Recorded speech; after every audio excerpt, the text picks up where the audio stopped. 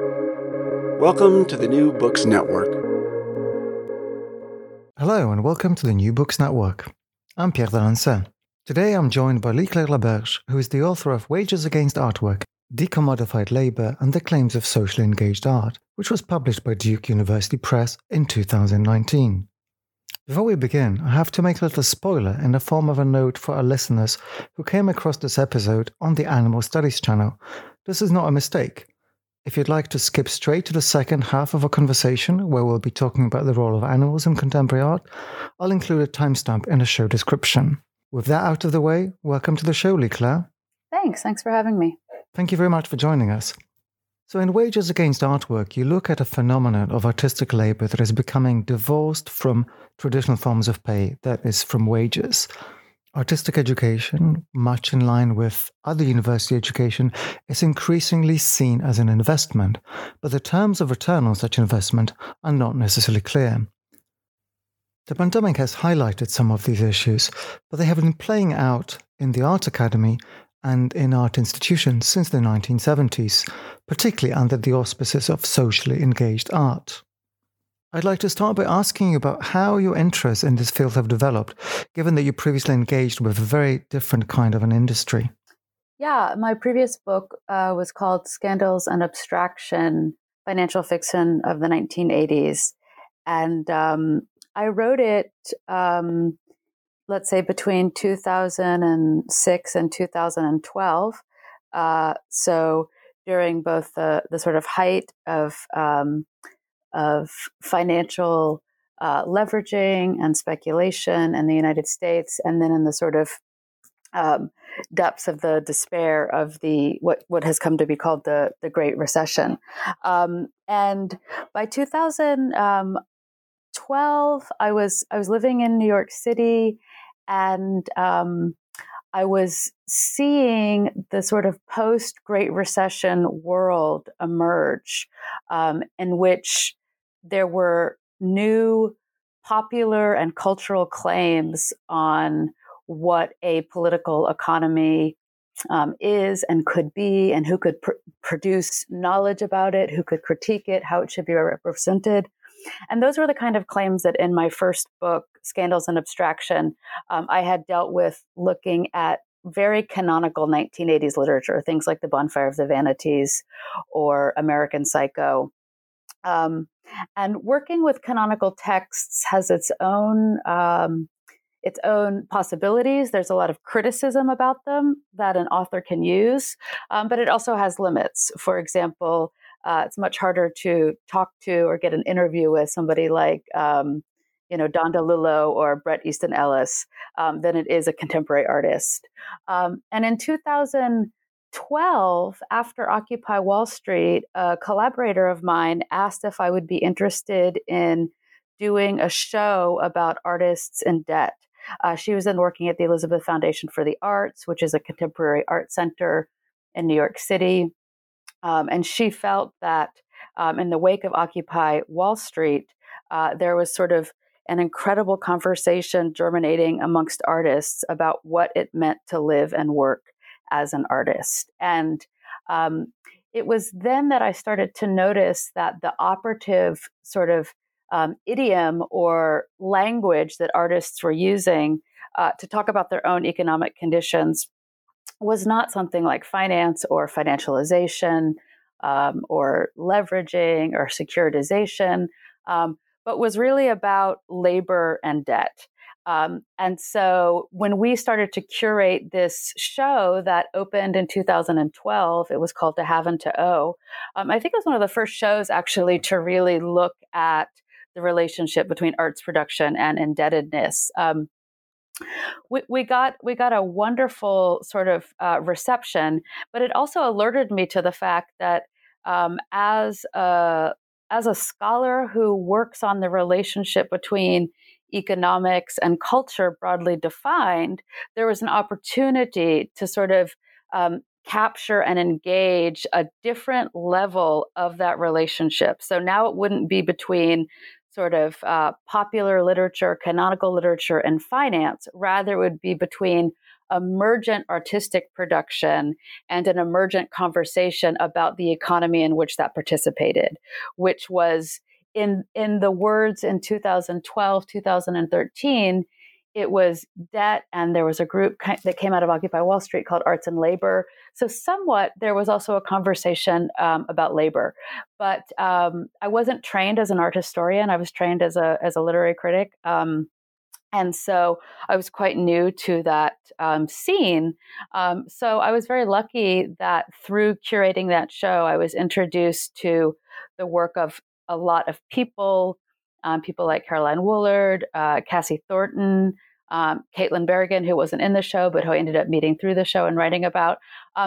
And they were actually quite interested as artists to develop a relationship with critics who could highlight and sort of broaden this aspect of their engagement. So in a certain way, it was kind of an organic synthesis, being in the right place in the right time.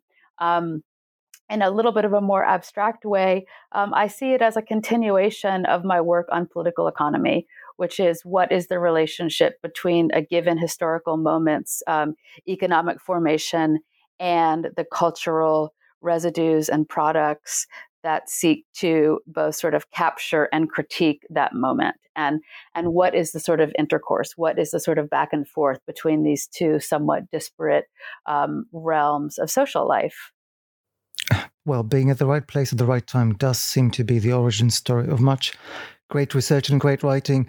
And I'll mention for our listeners that you, in fact, spoke about your book Scandals and Abstraction on a previous episode of the podcast, and I'll put a link to that in the show description. What I think is intriguing both in that work's treatment of the finance industries and now in your treatment of a particular segment of the art world in Wages Against Artwork is your disciplinary approach, which you bring from literary critique. With that in mind, I wonder if you could introduce the idea of decommodified labor, which you bring straight out with your title. Absolutely. And I'm going to do that in two ways. One, I'm going to do it in a sort of empirical register. And then secondly, I'll do it in a more sort of critical theoretical register. So in an empirical register, and I should note for listeners that the book mostly, not wholly, but mostly takes place in the United States. The artists work in the United States, or they are American, or they cross through the United States.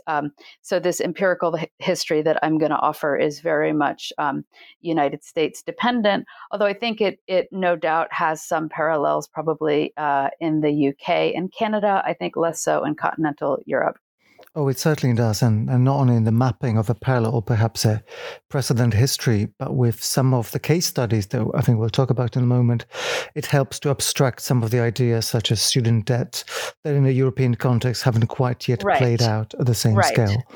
So the book, Wages Against Artwork, it opens in the sort of moment of the late 1950s, early 1960s, where the potential of the American equivalent of a sort of welfare state, a sort of Keynesian organized state that can spend and that can create robust public institutions, is beginning and is sort of reaching its height. And one of the effects of this in the United States by the mid-1960s, early 1970s, was the creation of huge numbers of arts funding institutions that would be at both the federal level and the state level, particularly in states like New York that have big artist population, but also the birthing of huge numbers of art programs for artist practitioners in the university. And again, this is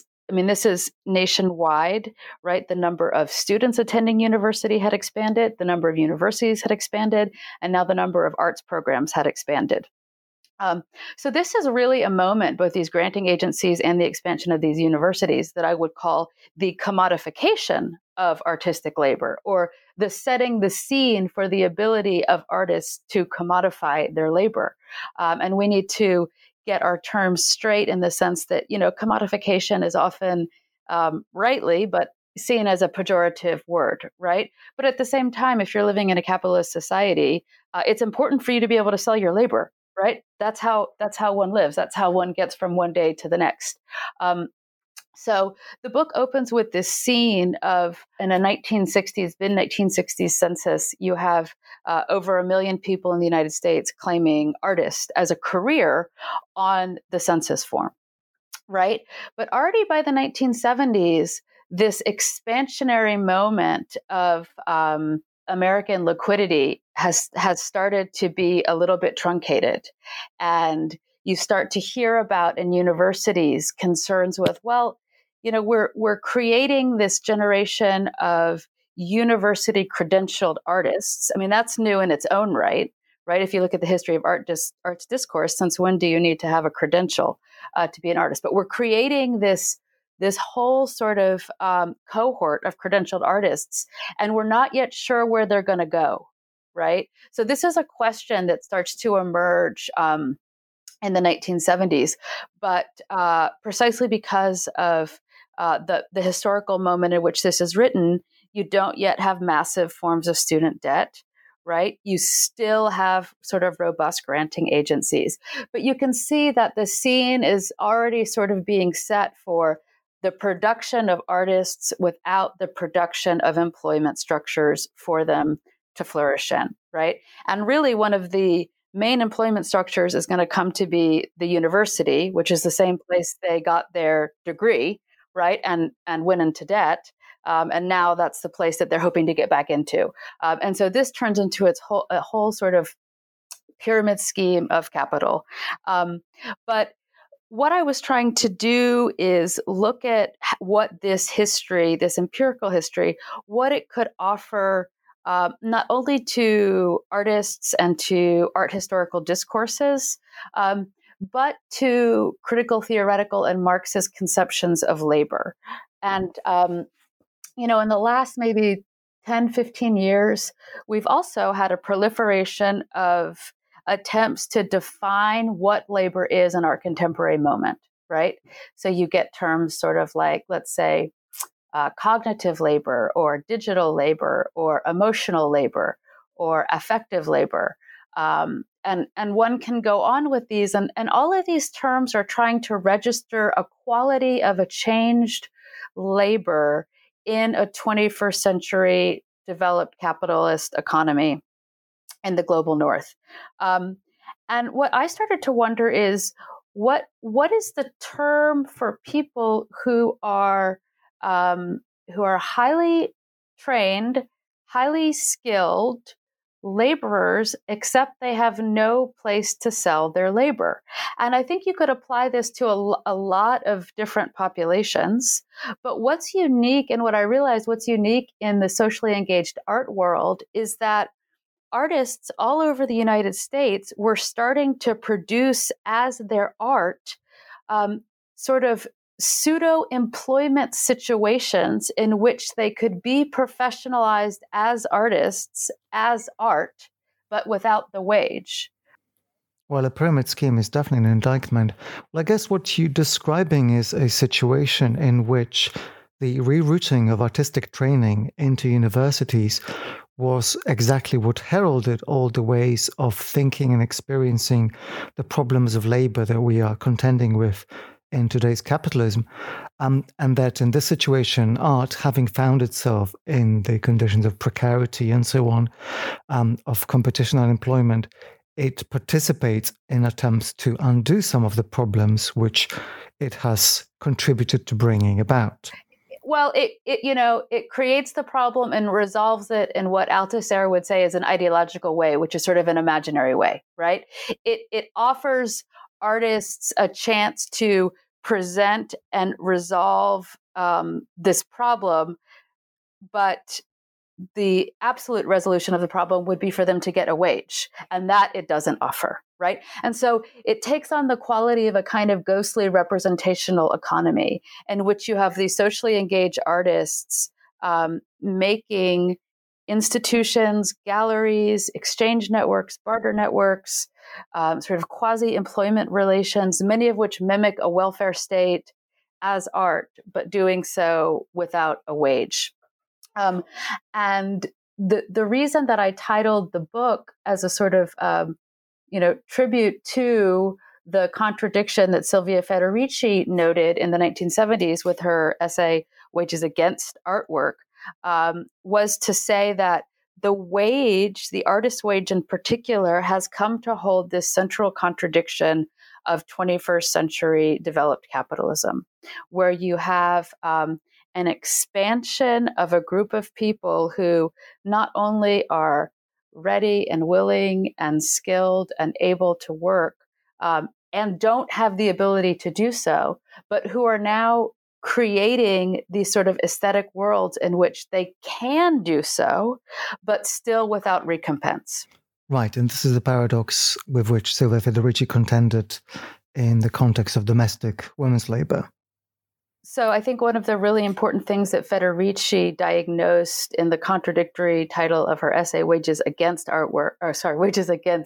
Housework, is that the wage is needed, but it's not enough. It can't get us out of that relationship, right? And so I tried to use that term to really diagnose this moment in arts production, art circulation, art criticism, where those members of that community that are participating in it certainly need wages. People need to be able to reproduce themselves socially.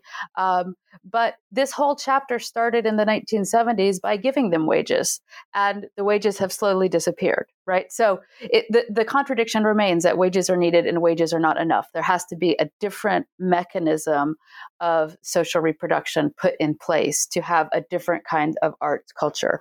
I don't think we yet know what that is. I think what my book does is it attempts to sort of grasp the contradiction of the wage and its relationship to a certain kind of arts production at this moment in time. But one other thing that I do want to stress is the concept of decommodified labor is I hope, a way to categorize how people work in the present that's not dependent on a technological infrastructure, right? So if you think of a notion like computational labor or digital labor, you have this idea that it's really reflective of an increased age of platform capitalism or a digital age or a computational age. But my reading of Marx and my reading of what technology is at a certain level of abstraction, it's really unchanging, right? And we don't need to have the qualifications of a particular kind of technology, digital, computational, cognitive labor, to denote this contradiction.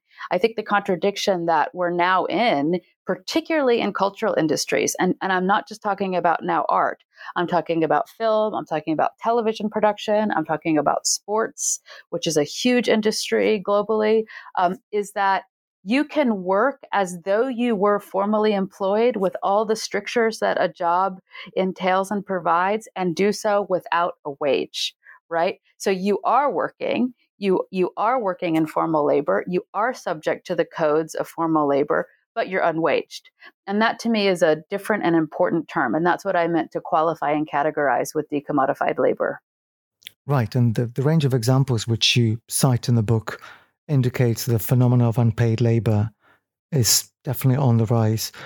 Where you recently wrote an article in which you chastise a US university for advertising essentially unpaid jobs, which are passed under the guise of volunteering. This kind of unwaged work is something that I can attest to is pretty much the norm in the former institutional and commercial art world, let alone in artistic production itself. What I find interesting in your account is that you place this development within the other end of the academy, that is not necessarily in academic employment, but in the study, in student life itself. Yeah, I mean, the book opens with this question of, what is it that a student does when he or she or they is doing what? Working to be a student, studying to be a student. I mean, the verb will almost give it away.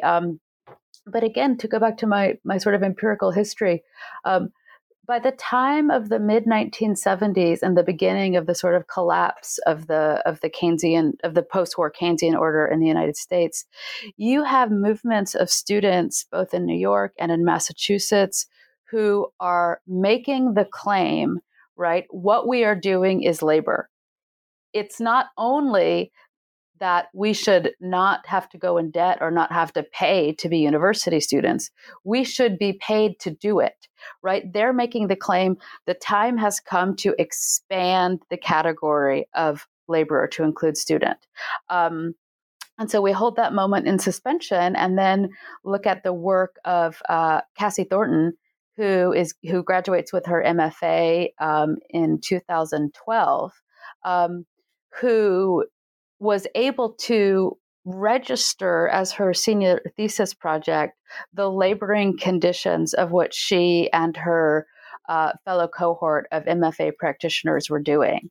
And she makes the claim not that we should be considered workers. I mean, I think that claim is explicit, but she makes the claim what art students are learning to do in an MFA program is to produce indebtedness as a condition of their own education.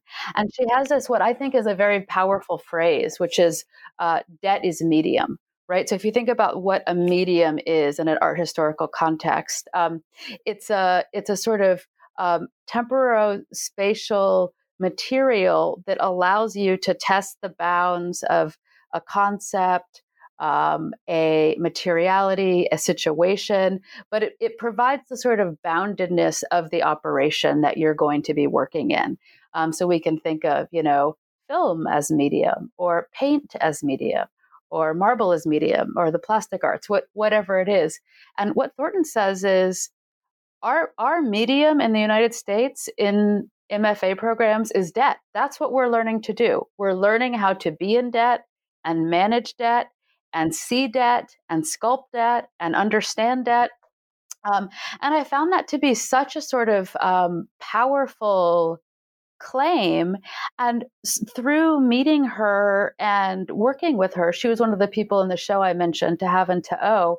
I also came to realize, and this is a history that Yates McKee, who's a contemporary critic, also touches on in his book, Strike Art, but that many of the people who organized Occupy Wall Street and who were able to produce a sort of powerful culture intervention with something like the Rolling Jubilee, which was a call for a jubilee against debt, came out of the cultural industries. And many of them were, in fact, artists and art workers who no longer had work. And so I wanted to use those examples to begin the book to sort of situate what does it mean to be an artist who has to train through the university, but in training through the university becomes a kind of indebted worker who now considers that debt as part of the conditions that, he, she, or they will be using to produce the art. Right. And I think this takes on a completely new relevance right now during the pandemic, because art schools, of course, continue to educate student artists while it remains completely unclear whether the types of practices that they are being trained in will remain relevant when they graduate. And of course, at the same time, artists are being compelled to continue practicing and producing. It's a kind of an imperative, publish or perish, or rather exhibit and produce or become irrelevant. And artists are also perversely, I think, are the ones being charged with finding creative ways to overcome the very crisis by which their industry is being consumed. So I think in a way we're facing a situation where we have supply and we have demand, but we don't have a clear way of matching the two under what we understand as traditional institutional structures. Yeah, I mean, the book, I try to sort of weave a narrative through the book. So we were just talking about chapter 1, in which I sort of set the conditions for what does it mean to train as an artist in the United States, particularly a socially engaged artist? How did those conditions get to be the case? And then where do you go once you have sort of graduated, you've gotten your credential, you've gotten your debt. And yet it's unclear that there are institutions or institutional spaces commensurate with the number of artists who would like to be participating in those spaces. Chapter 2 then is about artists who feel the need to make their own institutions. And I think this is something else that we notice in the early 2000s or early aughts up through the 2010s is a proliferation of artists sort of saying, okay, there are no institutional spaces of the kind we trained to exist in and to circulate them. So we're going to have to start making our own institutional spaces. And those institutional spaces will, on the one hand, be artistic spaces. And on the other hand, they will be our art, right? So there's really an expansion of what it means to have a sort of art installation or art situation when it comes to an art project can now be a multi-year institution involving multiple people.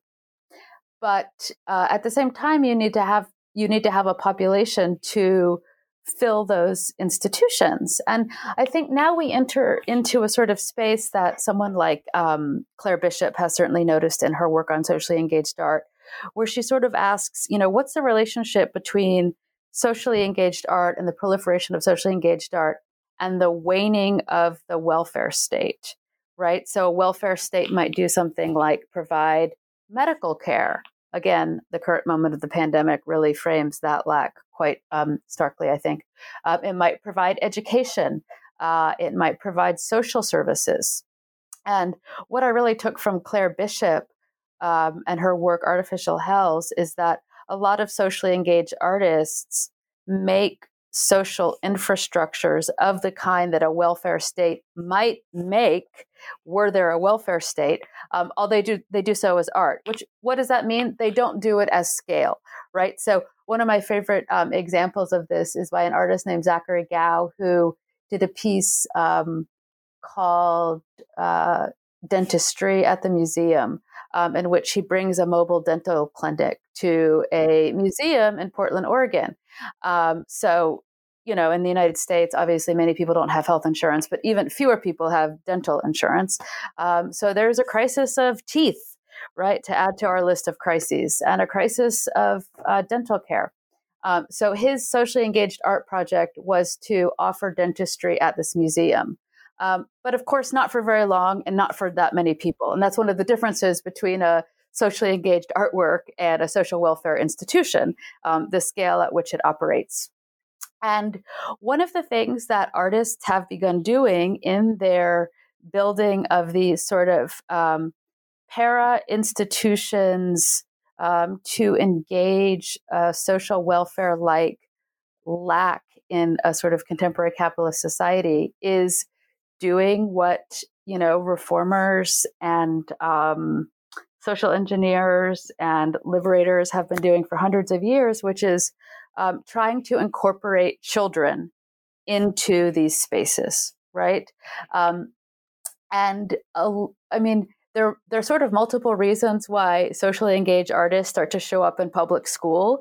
And those are also very interesting, and they're also indicative of our current moment. One is that, schools used to have art programs. They used to have an art teacher.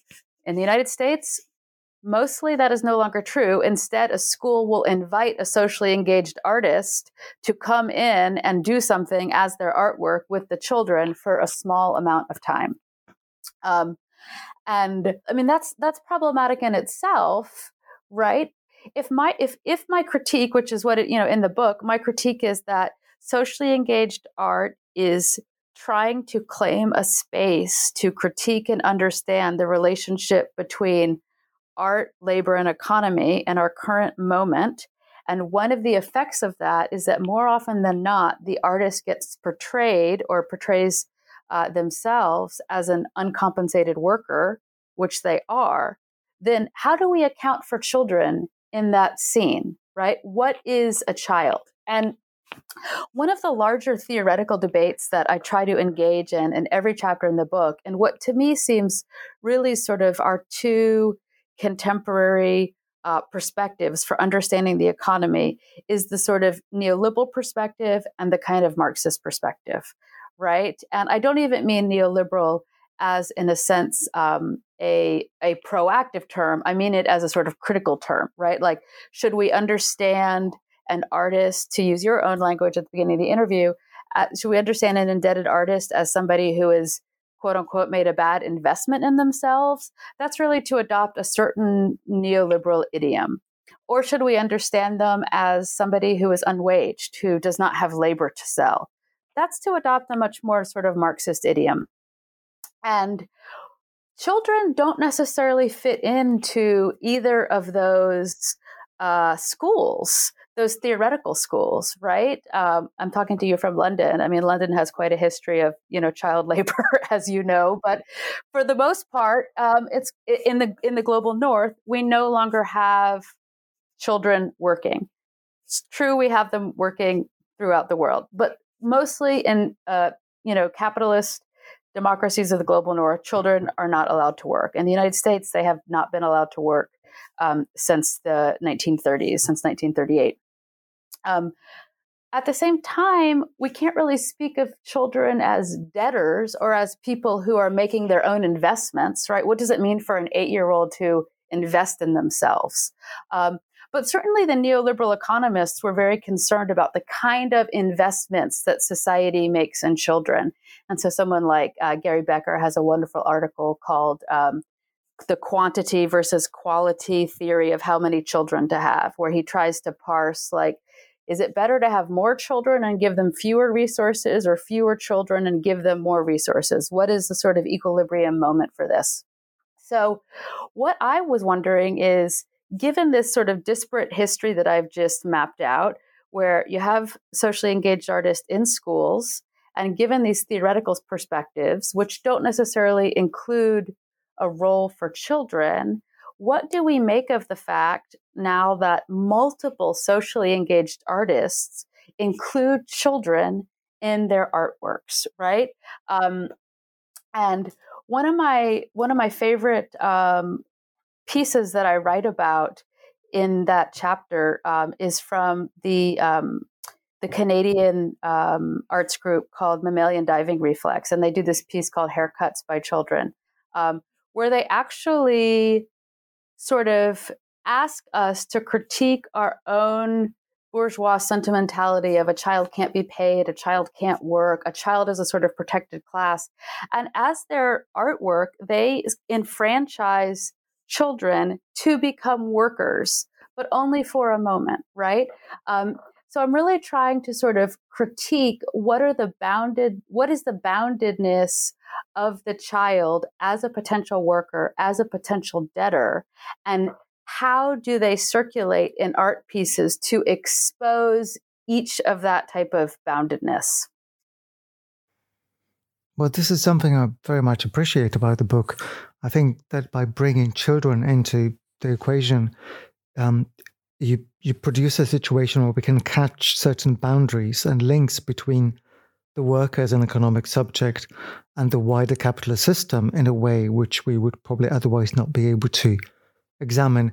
And I think there's an inherent difficulty otherwise in understanding an artwork's parallel aspirations to critique a set of conditions, and the artwork's desire to alter these conditions, and the artist's desire to benefit from such an alteration themselves. And it strikes me that art probably isn't the only discipline in which this kind of paradigm of work without a worker plays itself out. Absolutely. But I really think, and when I talk about the book and one of the parallels I often make is to professional sports. I think it's a very interesting analogy, right? For multiple reasons. One, because professional sports dominated by decommodified labor, right? You go to a professional golf event or a basketball event or a tennis tournament, football, the Super Bowl. The majority of the people, quote unquote, working there are volunteering. You volunteer and you get selected to work at these places. So the whole thing is this sort of skeletal crew of decommodified laborers hoping to get a peek at, Tiger Woods or Serena Williams or what have you. But the difference is sports has an amateur and community quality to it that art has at certain points had, like a community theater, art event, right? But that the sort of professionalization of art, particularly in the United States, has started to efface, right? So a sort of extended example, if I, as a writer, decide to take up tennis and, pay for a few lessons and start playing on my public courts, no one is there telling me, keep it up. You might be the next Serena Williams. Like, it could just be around the corner. It's like, no, Serena Williams is Serena Williams, and there cannot be that many of her, right? It's just not going to happen. It's not going to happen for most people. But in arts education in the United States, like, you're going $150,000 into debt. Yeah, you want to hear that you're going to be the next or whoever it is, and that fiction has to be operative, right? Now, if that educational structure were different, if it were, you're participating in community theater, a community art space, a community art show, there's no hope of professionalization. This is not a site of professionalization. This is not going to be a site of waged labor. This is something else. It doesn't mean that it's not serious, that it's not enjoyable, that it can't proliferate, that it can't be critiqued, right? But the professionalization of artists in the United States at the level that we've seen since the 1970s has led in a direction of indebtedness and disenfranchisement. Right. See, what I find valuable in your characterization here is that it does not rely on references to the forces of the art market. And in that, it avoids relying on this most obvious manifestation of capital as this kind of one-size-fits-all bogeyman. I think in the book you paraphrase Adorno in stating that an artist is essentially a poor person with social capital, right? But then we do have this problem that when the social capital could maybe, just maybe, be in some way exchanged for real capital, that is the capital of the art market, even if that's not a prospect in reality. I think the art market, it's such an interesting question. You're right to ask about it because it sort of hangs over the book as a kind of specter of, is this a different art world entirely? Is there a relationship between the kind of artists that I write about and somebody like, for example, Richard Serra, who I write about briefly in one of the chapters? Can we even talk about an art market? In the United States, there's a critical university studies scholar named Mark Bousquet, and he riffs on this phrase often, the job market. So when PhD students graduate, they're told that they're going to spend a few years, quote unquote, on the market, right? And that there's a job market. And he says, this is a total fallacy. There is no market, right? As though there were a place where if you get a PhD, particularly in the humanities, right, there's a site that you might go and sell your wares and someone might be there to buy it and you might negotiate a kind of price as though we're an Adam Smith, back in The Wealth of Nations. He said it doesn't exist. It is not there. It's not real. And I think that the quote unquote art market, you can probably make a similar case for. I think that, and I don't have research on this. This is more sort of circumstantial evidence and hearsay. But I think that aside from the blue chip galleries, I think many galleries are run as sort of pet projects and art projects in themselves. And people don't hope to make money from them. They hope to foster a community, right? And people hope to meet other people and to allow a space for work to flourish and to allow a space for criticism to flourish. Why is that couched in the terms of a potential art market? I think that's already indicative of a larger problem. Now, I think at the elite levels, where you can speak of a global art market, then you also need to speak of things like currency exchanges and money laundering and all the rest of it, right? I mean, then we're talking about a kind of high financial world that I think is quite removed from the immediate concerns of the book. And I think certainly at its best, that's one of the things that socially engaged art can do and must do, is really provide a sort of language and an idiom and a sort of visual and material iconography in which to criticize even the idea of the art market. I think that needs to happen. I think in a lot of the work I look at in the book, the artists try to produce that and in some cases really do, and I think do a wonderful job of criticizing it. At the same time, the language of the quote unquote art market does not just come from artists and art institutions. I mean, it's the language that saturates our present. And it's very hard to completely disarticulate oneself from such a hegemonic language and way of speaking. And I mean, these terms that, they seem quite picayune and not important, something like stakeholder or our brand or accountability. I mean, they're just a set of horrible terms that come out of 1970s neoliberal economics that somehow, in the United States at least, people who really should know better, like, left-wing magazines and left-wing commentators and people in universities have adopted this and tried to use this as a critical language to talk about our contemporary state of economic affairs. And we need a new vocabulary. We need a new vocabulary to have that kind of conversation. And I do think that that's what these socially engaged artists are trying to do. What I hope my contribution to that vocabulary is to say, we need to specify what kind of labor is subtending and maintaining those institutional spaces. And that's precisely decommodified labor. I want us to go a tiny bit deeper into the problem of language and complexity. In your previous book, Scandal and Obstruction, you described the way in which the language of finance and markets, which is, of course, very jargonistic and impenetrable, is the very thing that makes finance a complex and therefore autonomous discipline. This is of interest to me partly because of my own research that looks at how art interacts with knowledge systems of other disciplines, but even more so because in one of my former lives, I used to work in the financial services industry. And my experience there was that once one gets through the door, the whole thing becomes actually very easy. And I mean that it's easy to perform, but it's also easy in a sense to critique on its own terms. And in that light, the linguistic tendency towards impenetrability at the disciplinary perimeter is very counterproductive and troublesome. So I wonder if there isn't some kind of a capitulation that we can identify here.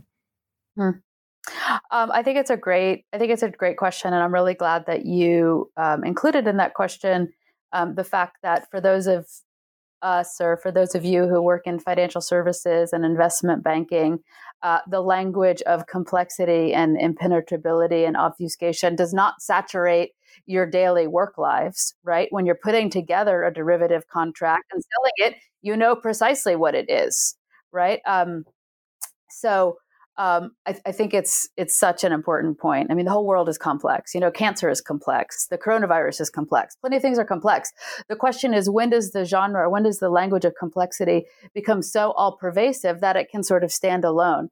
And for me, in an article that I wrote called The Rules of Abstraction, which was trying to track this question of how did finance come to be seen as complex, one of the sites or one of the moments where I would say it becomes hegemonic is when it's used to both propagate and criticize the object, right? So in the wake of the 2007-2008 global credit crisis, you had the bankers and the industry and the government, all the sort of actors of that crisis, enabling it, profiting off of it, producing it. They were all using the language of complexity, right? At the same time, you also had critics of that. And I'm counting someone like, at his most popular, someone like Michael Moore, a sort of gonzo progressive journalist in the United States, or multiple academics. I mean, I hear this all the time at academic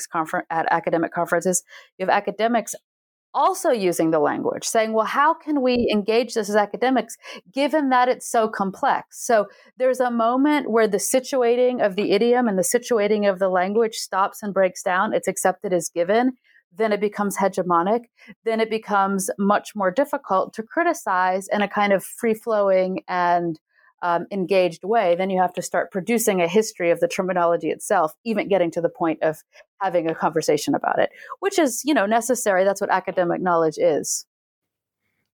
Well, to get back to wages against artwork, in your next chapter, which is entitled Art Worker Animal, you potentially offer a way to bypass languages altogether. It's a step on from the idea of children art workers, which you discussed in previous chapter. And yet you open this discussion with an incredibly charged image of a work by the artists Sun Yan and Peng Yu, in which we see two aggressive dogs chained into a pair of treadmills in such a way that they cannot attack each other, even though it's clearly precisely what they want to do. Well, it's funny. We talked about at the beginning of the interview, we talked a little about the organic development of the book. And I said I first came to this book by looking at artists in debt and then looking at artists sort of creating their own para-institutions. And as I was in New York and going to galleries and going to show like Brooklyn Crossing, which is a big show about socially engaged art that took place at the Brooklyn Museum in 2014, it was just a sort of, I just noticed there are so many birds in galleries now. I mean, we've passed the taxidermy point, right? That was maybe like a 1990s kitsch aesthetic, early 2000s. Now it's like in the work of Mark Dion or Duke Riley, who I write about, or the artists you just mentioned. They're actual animals, right? I mean, it started with birds, but then once you start to notice, there are animals everywhere. And there was a restaging of the Yannis Kounelis, his wonderful piece, the untitled 12 Live Horses. And this was just a sort of genuine moment of question and revelation for me when I just asked myself, I was starting to work on a book about unwaged artists. And I had this question, why are there animals everywhere in contemporary art? And then the answer just dawned on me, oh, it's because they can't be paid, right? You cannot pay an animal. If you want to, you can't pay an animal. They don't seem to have recognizable systems of payment of the type that we would know how to interact with. So there was a just sort of immediate representational concern of, okay, the animal stands in for the artist who can't be paid, right? But while the artist can make a claim on his or her own non-payment, the animal can't really do that, right? So the animal becomes its own sort of obscure device for existing in the gallery space to represent multiple sites of non-payment, not just the artist, but probably the person who owns the gallery, probably the interns, probably the art students. I mean, there's a whole network of non-payment. There's a whole network of decommodified labor that exists that it seems to me that the animal was coming to stand in for. At the same time, in criticism of these pieces, particularly something like the Yannis Kounelis piece, which, put on by Gavin Brown, a big blue chip gallery, it got a lot of attention. The animal itself was being referred to as an artist, right? And sometimes even an art worker. So you have the actual art workers who can't be paid attending to an animal in a gallery who has no possibility of payment. The gallery conditions of the worker and of artwork are not really being described. And yet the animal has been transposed into an art worker who can't be paid for an entirely different set of reasons.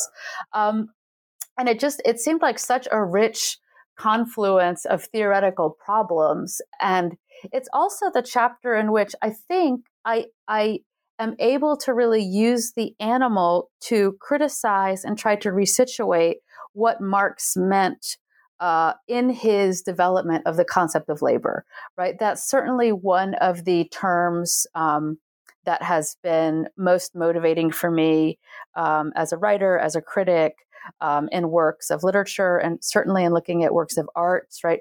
What is labor? What produces value? What produces surplus value? What does it mean to work? And one of the things that I'm really proud of that I think I do in the book is, I think it's an important part of my methodological process.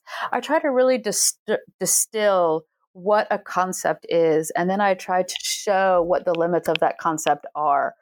as they circulate, as that concept circulates in different spaces. And for Marx and for Marxism, an animal cannot be a laborer, right? They don't sell their time. That's for Marx what it means to be a laborer. It's not that you sell your energy; it's that you sell yourself for a certain period of time to somebody else, and that is time which, on the one hand, you can never get back. On the other hand, you then have to find your own time to regenerate yourself to return to work the next day. That is an economy that an animal does not participate in. And I tried to use that juxtaposition to show the limits of what artistic labor can be taken to be in a Marxist concept. And in the book, that's something that I hew very closely to. So I come down in the chapter on animals in the book where I say, we can't call these animals art workers, even though they are in art and are representing work. That does not a worker make, right? And this is a very long conversation in Marxism. In the 19th century, right? Can you consider slaves workers? They're not waged. At the same time, they clearly produce surplus value. This is a conversation that Silvia Federici is having and other Italian feminists in the 1970s. What is housework? It's not wage, but it clearly assists in social reproduction. And I think that animals sort of offer a new instantiation of that. They can't work, but they also can't be put in debt. And in that sense, they're very similar to children. And we also often find these two grouped together. So that's the chapter for me that I think, on the one hand, was the most engaging to write, because I myself love animals and love to look at them. I'm sort of a Philistine in that way. But on the other hand, I think I almost feel the most distance from that chapter now, because I think I've maybe rejected some of the claims that I myself make in that. Not rejected, but I don't know how helpful they are, right? I don't know how helpful the kind of categorical critique that I provide in that chapter is. Well, all the same, I know for a fact that this hasn't deterred you from engaging with the animal kingdom as a practical, theoretical lens. Yeah, I'm working on a new book now that's called Marx for Cats, a Radical Bestiary, which is a history of capitalism from its, sort of feudal prehistory, I would guess, into its sort of early colonial and merchant capital moments through its Keynesian and financialized moments. There's a history of capitalism only narrated through how cats appear as figures of both critique, but also as figures of a kind of propagation of a certain form of capital. So, for example, I'm talking to you from London. Great Britain, as an imperial power, has made ample use of the lion for hundreds, if not over 1,000 years, depending on how we want to construct the genealogy. But of course, workers' actions against employers, against imperial powers, are often referred to as wildcat strikes. So the book is a compendium of images and stories and political economists writing themselves, in which the cat functions as a critical figure. But the project itself had its genesis with one of the artists I write about in Wages for Artwork, Caroline Woolard, and another artist named Orzu Balski. And we were talking about one of the things that I feel quite proud of about the book, and that I really enjoy hearing, is when artists say, they say, as artists, we need to have more of a vocabulary and more of a conceptual familiarity with the kind of economic terms that you present in the book. And would it be possible to have a kind of glossary of them? And I appreciate that. It seemed like not exactly the kind of project I wanted to work on. But then I think it was Caroline Woolard suggested, she said, well, what if instead we did a series of lectures about Marx's key terms, but you gave them to cats, right? She said, everyone loves cats. And so we decided to just sort of try it. And it turned out that the cats absolutely loved the lectures. And in certain key moments, like Marx is writing on the class wars in France, the cats started fighting each other when I'm talking about class war.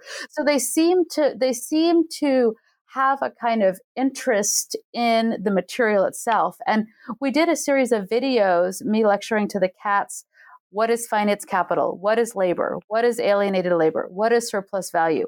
What is a bourgeois democracy? Why is the bourgeoisie the most revolutionary class? And people were quite interested in it, but video and film is not my métier. So I just started to explore: would it be possible to turn this into a kind of artist book or a kind of book length treatment of the relationship between Marxism as a critique of political economy and the cat as both a symbol of empire in terms of the lion, or a symbol of sort of fierce revolt in terms of the tiger, or a series of refusals to work in terms of the wildcat.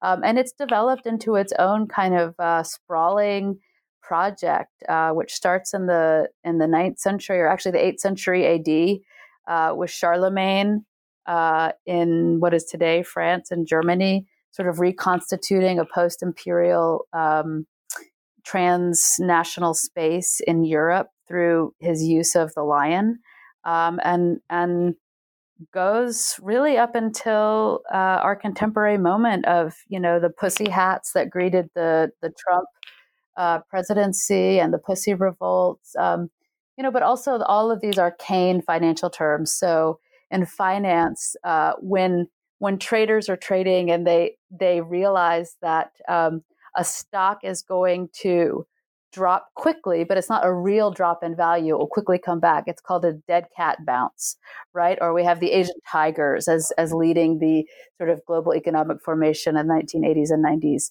So it's an exciting book, but it's a book that I think makes use of animals, I don't know that I would still say as laborers, but certainly as comrades and colleagues, right? And in that sense, I think the book is a little bit at odds with the chapter on animals and wages against artwork, where I really sort of toe the Marxist line. Whatever it is that animals are doing in socially engaged artwork, it's not work, because animals don't labor. That's not the appropriate category for them. And I think this also functions, hopefully Marx for Cats will function as a sort of critique of Marxism and Marxist political economists per se. Why is it important to have that species boundary? What do we get from it, right? But also, what shape should criticism take, and what kind of pleasures and entertainment should criticism offer? Can criticism be fun? I mean, Marx himself was a quite funny writer, and I don't pretend to have his literary gifts, right? But I think there's a question in the contemporary academy of so many people in the academy work as adjuncts, so many people train for jobs that don't exist. The debt it produces, the misery it produces. What do we get out of sustaining these conversations, and who are they for, right? And I think what I'm trying to do in Marx for Cats is hopefully enlarge that audience, but also enlarge what criticism could be, right? And really think about criticism as a project of joy and humor and fun and pleasure, which is quite anathema to many Marxists, for many decades. I mean, not all, but many. Well, we'll certainly be applauding your endeavor to expand audiences for Marxist criticism to cats, and perhaps you even find a whole new mission for the Academy, and maybe even for art. Well, we'll see. We'll see about. Well, I just have to reassure our listeners who might be finding this project as amusing as I do, that it is indeed a serious enterprise, even if I spent all of last night watching cat videos. I'll include some links in the show notes, and I thoroughly recommend them. Wonderful. Thank you. Well, there we have it, a case for working with children and animals, if we ever heard one. Lee-Claire, thank you so very much for joining me on the New Books Network. Thank you for having me. Lee-Claire Laberge's book, Wages Against Artwork, is published by Duke University Press. I'm Pierre Delancey. Join us next time.